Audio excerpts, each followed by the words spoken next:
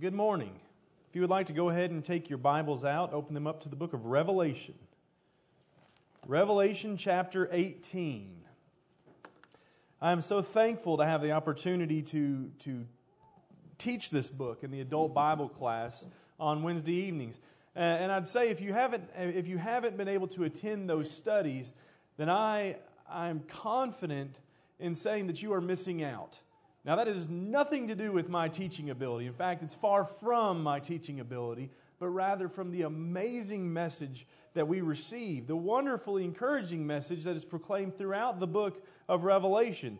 It is so useful to the Christians of that day, and it is so necessary for the Christians of this day as well. And while I am trying to complete this book by the end of March, we have 3 chapters left, and I think 4 Wednesday nights to do that. So I think we're going to make it. But to do that, there is unfortunately some things that just simply must be overlooked, that we are not able to fully flesh out in class. And so I hope to speak about one of those things that we really kind of skipped over in chapter 18 in our sermon this morning. I want you to look in verse 18, or chapter 18, and read with me verses 1 through 5. It says, After these things I saw another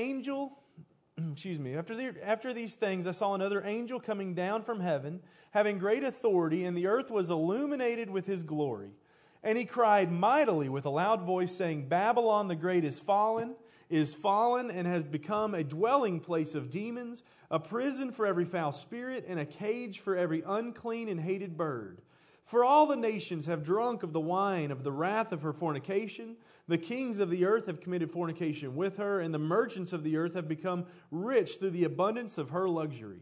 And I heard another voice from heaven saying, Come out of her, my people, lest you share in her sins, unless you receive of her plagues, for her sins have reached to heaven, and God has remembered her iniquities. I want to tell you a story about a man who took his daughter to the city dump. And he instructed her while there to look around. Tell me what you see. He gave her a notepad and a pen and said, just mark down some of the things that catch your attention. And so as they walked around the dump, she noticed toys. She saw some things that she maybe would have liked to have played with, dolls and a play kitchen. But these things were obviously dilapidated. They were deteriorating, and they were dirty. She also saw appliances that they even had in their house, refrigerators and dishwashers. And then on the way out, they noticed a whole line of cars that had been crushed and compacted and flattened down. And the father paused to tell her at this time. He said, Look at the car that we're driving today, a rather new car. I want you to recognize that everything in life eventually is going to end up like this dump. Our new car is going to become old and going to break down, and eventually, at some point, it's going to end up like this, crushed. The things in our house that are nice and clean and new are eventually going to be old and dirty and worn out. And that was a lesson for his daughter to understand. Nothing in this life is permanent. And it should remind us as well that eventually everything is going to pass away. Now, the world doesn't believe in that. To the world, life is just going to continue to tick on. They don't believe in the fact that it will eventually end. They don't believe in a final judgment. And sometimes you find Christians who live as if they don't believe in a final judgment, or at least they have forgotten about it or not thinking about it very often. Revelation chapter 18 reminds us, it indicates there is going to be a judgment of the unrighteous. But this morning I want to focus on the way God responds to that indicated judgment with this phrase. He says, come out, in verse 4. Now what I want us to note about this is, one, this is not the first time God has said this. This isn't the first time that His people have heard this call. Flip back over to the book of Genesis for a moment. In Genesis chapter 12 and in verse 1. It says here, Now the Lord had said to Abraham, Get out of your country, from your family, and from your father's house to a land that I will show you. God, if you recognize our call here, tells Abraham, come out. He says, get out of your country, get out from amongst your family, and go to a place that I will take you. Now, on the board, I've put up here that he was called twice. Now, we read this and say, now, wait a minute. I don't see where Abraham was called twice. It says in chapter 12, verse 1, that God tells him to leave his country and his family and to go. So to understand that, let's see how Stephen, in the book of Acts, now you can hold your hand here in Genesis if you want to, because we'll flip back to it in a moment. But in Acts, in chapter 7, Stephen is giving a defense of the gospel. He's speaking to those around him, and he begins by saying in verse 2, "Brethren and fathers, listen. The God of glory appeared to our father Abraham when he was in Mesopotamia, before he dwelt in Haran. And he said to him, get out of your country and from your relatives and come to a land that I will show you." That's Genesis 12, verse 1. But look what it says in verse 4. "Then he came out of the land of the Chaldeans and dwelt in Haran. And from there, when his father was dead, he moved," that he is God, "he moved him to this land in which you now dwell." So what we see is he made this phrase to him to get out of the land. And then Abraham gets up and he goes. But he doesn't go all the way. He doesn't leave Haran. He doesn't even leave his family. In fact, his father comes with him. Notice in chapter 11 of Genesis, I told you to hold your hand there, verse 31, it says, "Terah took his son Abraham and his grandson Lot, the son of Haran, and his daughter-in-law Sarai, and his son Abram's wife, and they went out from there, from Ur of the Chaldeans, to go to the land of Canaan. And they came to Haran, and they dwelt there. So the days of Terah were 205 years, and Terah died in Haran." Abraham goes with his father at the call of God. He leaves the land that he was living in, but he doesn't completely leave.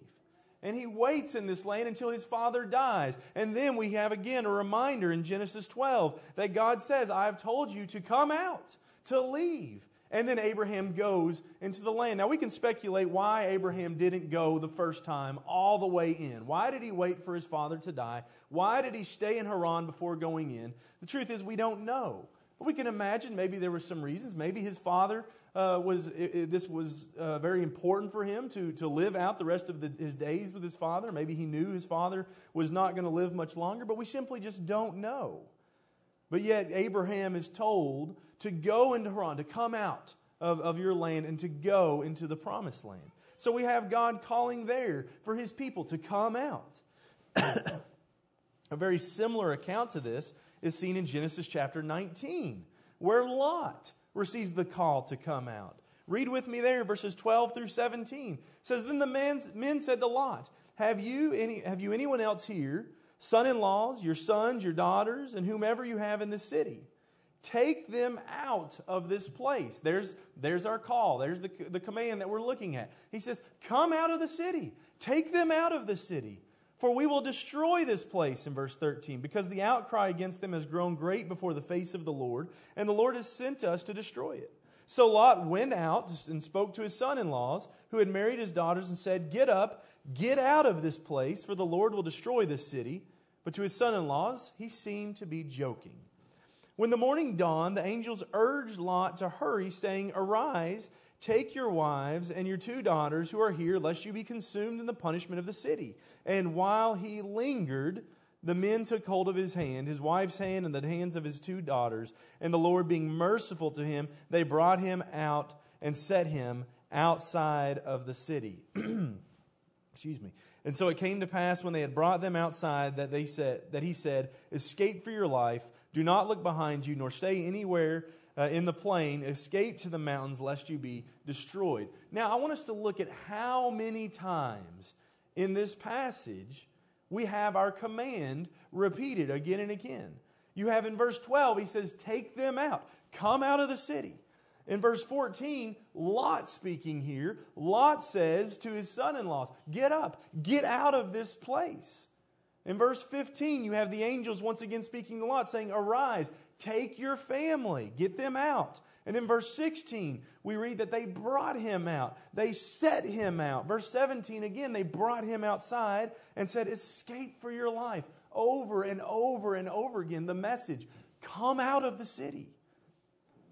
At least 6 or 7 times, not including Lot, we have that message repeated to come out or to be taken out of the city. And just like Abraham, we see that Lot doesn't immediately comply with that, to come out. In verse 15 it says, after going to his sons, and he tells them the message, and they think he's joking, it says in verse 15 that he has remained until dawn. And even in verse 16, after they come again and they say, arise, get up, and get out of the city, he's lingering. They have just told him, we are going to destroy the city. You need to come out. What better reason does he need to come out? And yet we find Lot hesitating, lingering around the city. And then we find that it's God's mercy and God's compassion in verse 16 is what saves Lot. The angels grab him and his family and take them out because they are not responding to that message to leave the city. So again, we might look back and say, why did Lot not immediately leave? Okay, I understand your son-in-laws. Let's go to them. Let's take the message to them. But after they kind of laugh it off, why am I still hanging around the city that God's angels have come to me and said the city is going to be destroyed? Again, we could speculate. We could think of all sorts of things. I have found that the Bible offers better commentary upon itself than I can ever hope to offer. So let's look at another passage. Turn over to Ezekiel. In Ezekiel chapter 16, we have some commentation on the sins of Sodom and Gomorrah, the lifestyle of Sodom and Gomorrah. And in Ezekiel 16, in verse 49, Ezekiel speaking to those Jews who were in exile, speaking in reference to help them to see the life that they were living, he speaks this about Sodom. He says, look, this was the iniquity of your sister Sodom. She and her daughter had pride, fullness of food, and abundance of idleness. Neither did she strengthen the hand of the poor and the needy. Now we know that Sodom and Gomorrah were also engaged in many lasciviousness and sexual activities that were unbecoming of anybody. But Ezekiel points out, this especially about them, that they were arrogant. They had an abundance of food and they were idle. The New American Standard says they were arrogant, had abundance of food, and lived in careless ease. I believe Lot was infected, as a member of this city, was infected with this lifestyle of careless ease. I don't have anything to worry about. You remember whenever he came to the land and there was fighting between him and Abraham said, you pick where you want to go. He looked around and he went, that place looks like it's where you have the best grass. That's the best place for my herds. That's where the city is. That's where I want to live. That looks like something that's good for me. And I believe this had infected Lot's life. That he looked around to what the city provided him and went, this is going to be hard to do. Come out of this where I have so much, I have careless ease. And again, that can be speculation, but we can know that from the Scripture that that's the lifestyle in which he was surrounded in. And then you will remember, the angels grab them and take them out, and then they give them this warning after they bring them out. Don't look back. Flee to the mountains, don't look back. And so Lot and his daughters flee to the mountains. They don't look back. But his wife turns her back towards Sodom.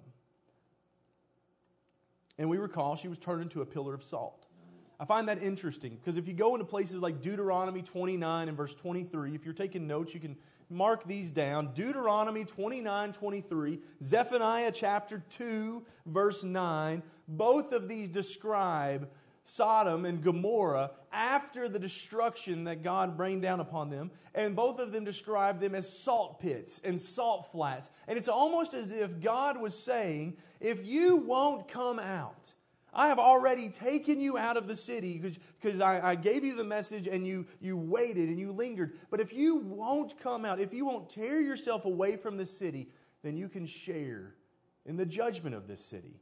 Sodom and Gomorrah was turned into salt, and so was Lot's wife, who could not separate herself from that place. Another time in which God does this is in the book of Exodus. Exodus chapter 6 and verses 6 through 8. We have the Israelites in Egypt.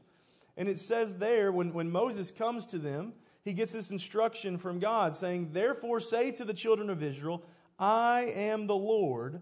I will bring you out from under the burdens of the Egyptians. I will rescue you from their bondage, and I will redeem you with an outstretched arm and with great judgments.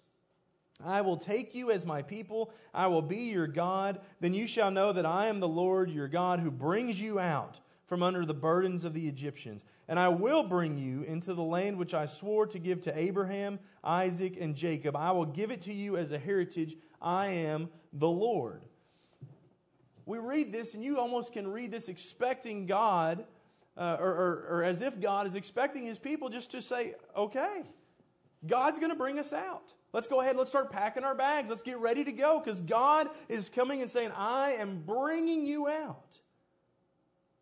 Have you ever noticed that? Have you ever noticed that before any of the other accounts that we read in Exodus happen, God goes to His people first and says, get ready to come out. But what happens in verse 9? Moses spoke this to the children of Israel, but they did not heed Moses because of the anguish of spirit and cruel bondage.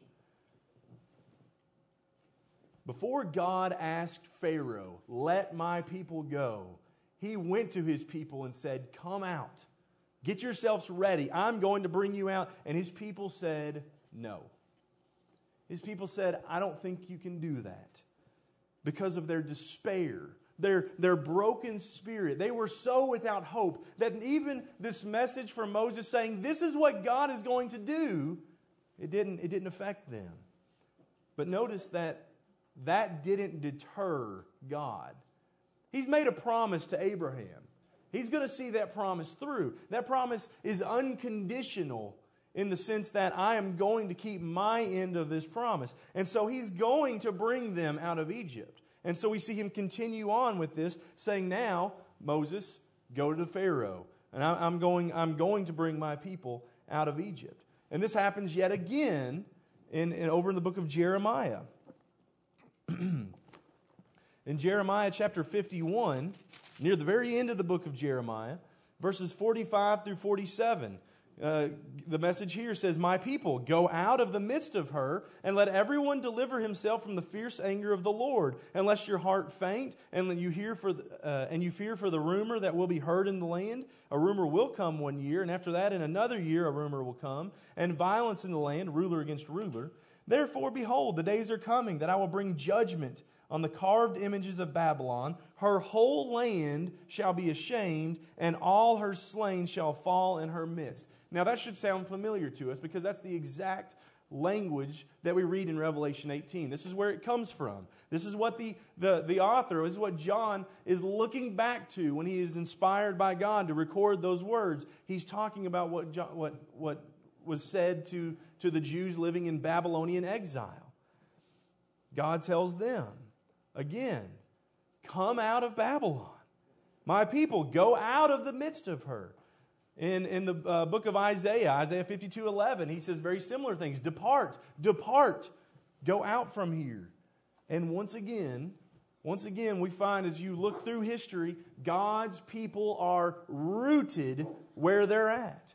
Some had prospered in Babylon. They had begun to build lives for themselves and to grow financially and even politically. Some of them were doing well within the kingdom of Babylon.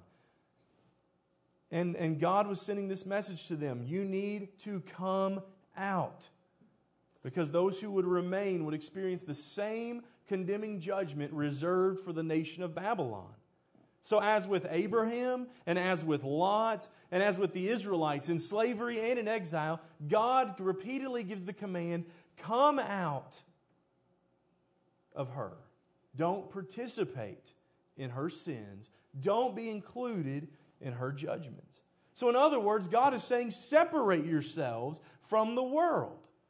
Or we might say it's separate ourselves from sin, lest we become like the world, lest we be condemned with the world. And so how should, in Revelation, back over in Revelation 18, how should they do that? How should the recipients of this message, how should they keep this command? Should they come out of her physically and spiritually like Abraham and Lot and Israel? God said, come out of the land. They were physically taken out of the land. We talked a little bit about this in class. That would be pretty difficult. That'd be pretty difficult today because this message is still applicable to us. When we see a nation that begins to exhibit the characteristics of something like Babylon, something that is worldly, something that is unrighteous, our call is to come out. So maybe we look around us at America and we say, wow, you know what? America is doing some things that Sodom and Gomorrah were involved in. Some of the lasciviousness of Sodom and Gomorrah, America has got itself involved in. Ezekiel said that they were arrogant. Okay, check. They were full of food. Check. They had careless ease. Uh-oh. What does this mean for us? We need. There have been some take the stance. We've got to leave America. We're going to go to Canada. Well, guess what you find in Canada? The same things. Because the world has been filled through its entirety with worldliness. And so we should not expect this command to come and say, you need to leave your physical location. That's not what he's telling them. But rather, he's telling them spiritually, you are to come out of that. Over in 1 Corinthians chapter 5, we read Paul talking about this. 1 Corinthians chapter 5, he's talking about those who are involved in sexual immoral sins and the way that they are to respond to them. In verses 9 through 10, he said, I wrote to you in my epistle not to keep company with sexually immoral people, yet I certainly did not mean with the sexually immoral people of this world, or with the covetousness or extortioners or idolaters, since then you would need to go out of the world. He was telling them, I'm telling you to separate yourselves from the world. Not to take yourselves out of it, but not to be of the world. So physically coming out is not going to be answered. Spiritually coming out is the answer. But how? How are they to spiritually come out of Babylon as it's described in Revelation 18? How are they to do that? And I believe Revelation 18 gives us some hints towards that. Gives us some ideas of what he was talking about there. Because what they were being told to do, the same way that Abraham was being told to do, and the same thing that Lot was being told to do, is you need to separate yourself from the trust that you have in these things. Abraham, you were in your father's land and living with your father's family. You need to separate yourself from that and trust in me, not in them. Lot, you are in a city that is full of evilness and wickedness, and you need to separate yourself from that city. Don't trust in the security that city brings you, but trust in me. And that same call is given to us. Read with me in Revelation 18 and verse 3. It says, For the nations have drunk of the wine of the wrath of her fornication. The kings of the earth have committed fornication with her. The merchants of the earth have become rich through her abundance and luxury. The word picture, the illustration that God chooses to use here to describe the relationship that the world had with Babylon was intoxication. He says that they have become drunk. They have drunk of her. And so that should give us an indication. And if we're going to understand what he's talking about, we need to look at it in the light of how he's describing it.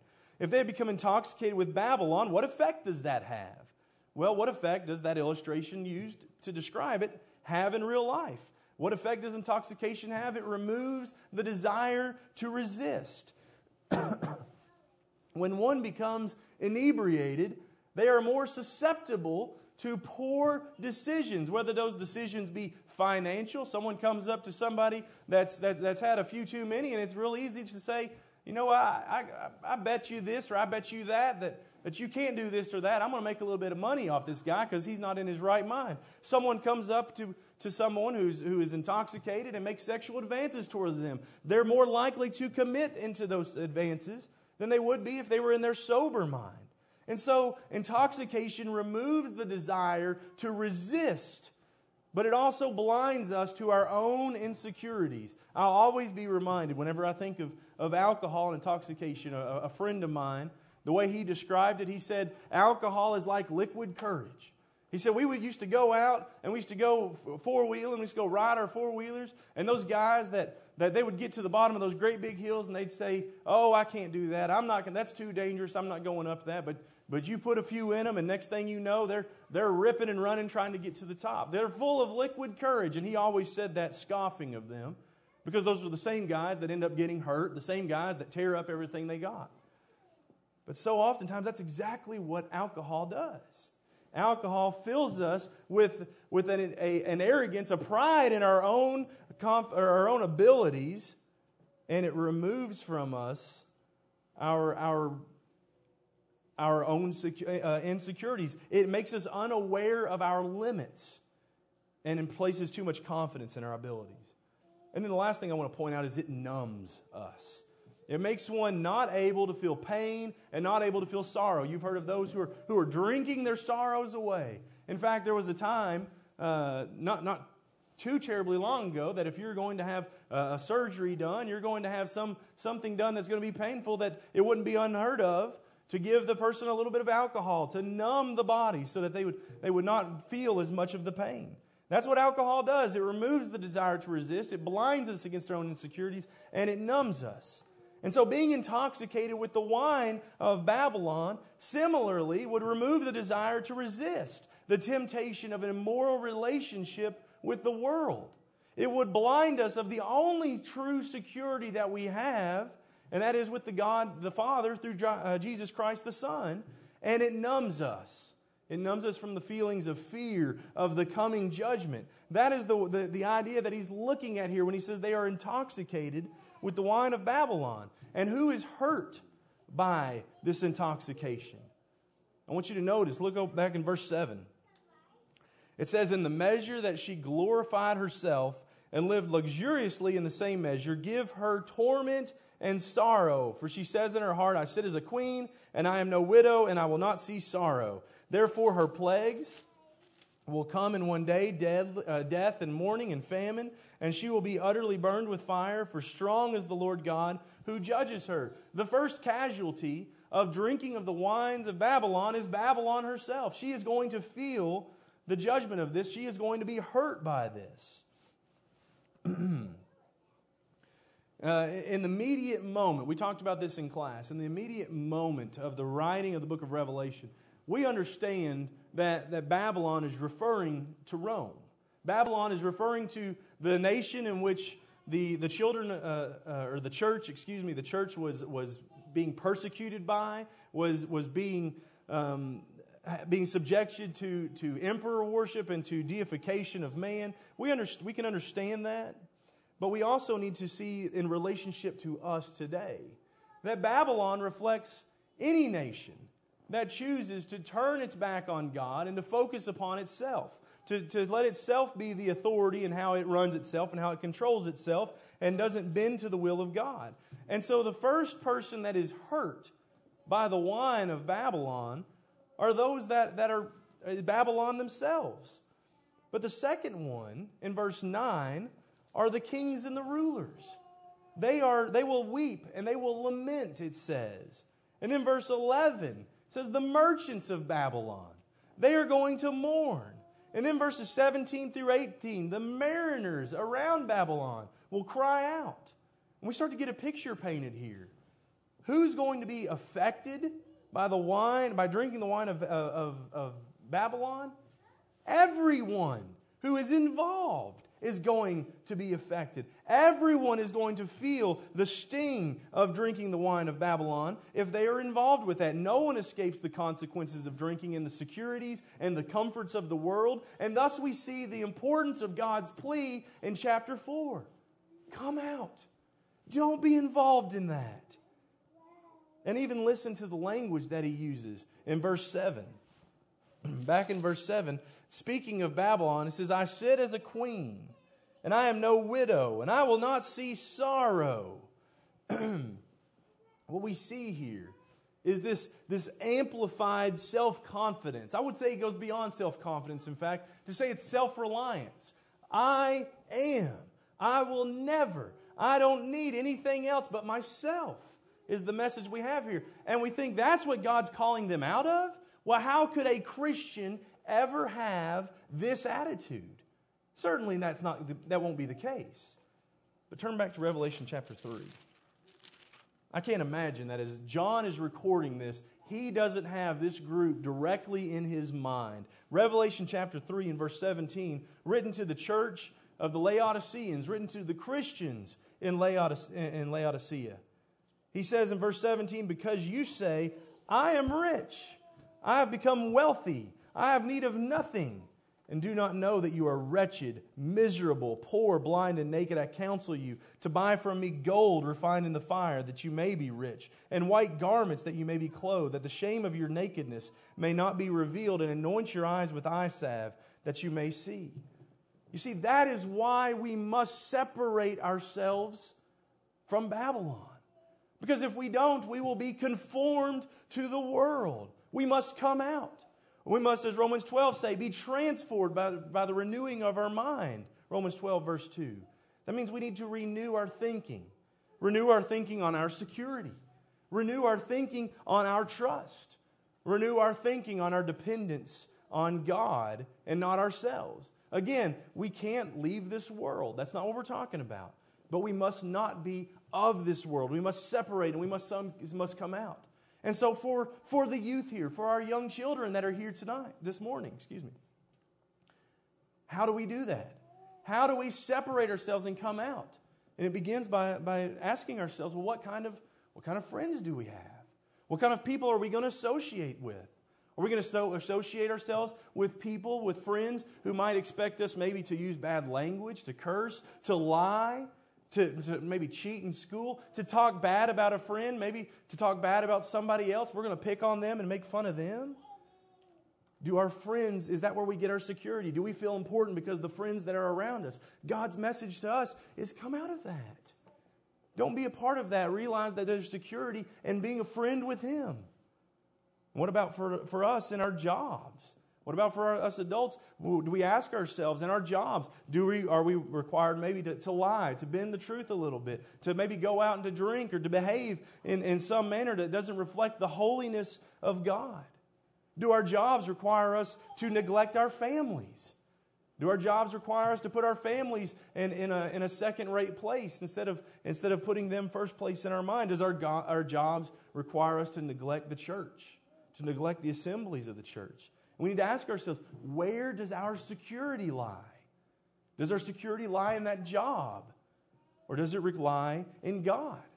You see, God's message, it applies again. We need to come out of that.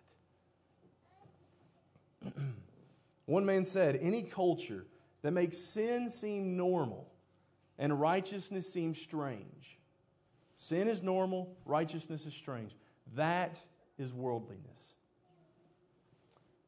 If righteousness seems strange to us, the things that I've just spoke about, if that seems strange to us, then that's an indication that we have already begun to become infected or intoxicated with the wine of Babylon, with conformity with the world.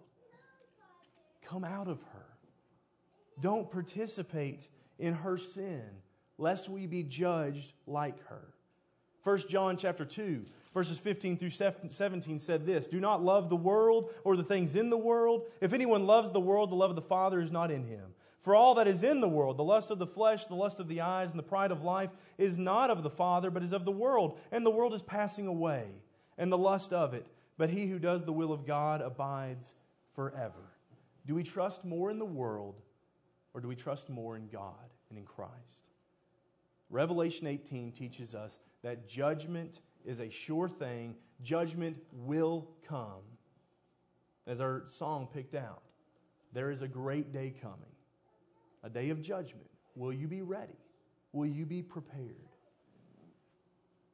To end this lesson, I want us to focus on one last point. Notice what God did not say in Revelation chapter 18 and in verse 4. He did not say, "Come out of her, you pagan infidels." He said, "Come out of her, my people." Judgment is always relative to the Christian. We need to be thinking about judgment. We need to be living constantly in regards to judgment. It was God's grace that brought Abraham out of the land of Ur and into the land of promise. And it was God's mercy that brought Lot out of Sodom and into safety. And it was God's compassion that brought the Israelites out of slavery and out of exile back into freedom. His grace, His mercy, His compassion. These three things are still extended to you today. The question is, will you come out? If we can help you to come out of this dark world and into a brilliant light, the light of God, the light of the Father. Or maybe you realize that you have once done that, come out of this darkness and into light, but somehow in these days past marched right back into the kingdom of Satan. And you realize you need the prayers of the saints here. You realize you need encouragement and to be held accountable for yourselves. And you want that from your brothers and sisters here. Then won't you please consider the words of God here. And if you've never done so and need to become a child of God, won't you consider the words of God here and come out? Do that by coming forward right now as we stand and as we sing.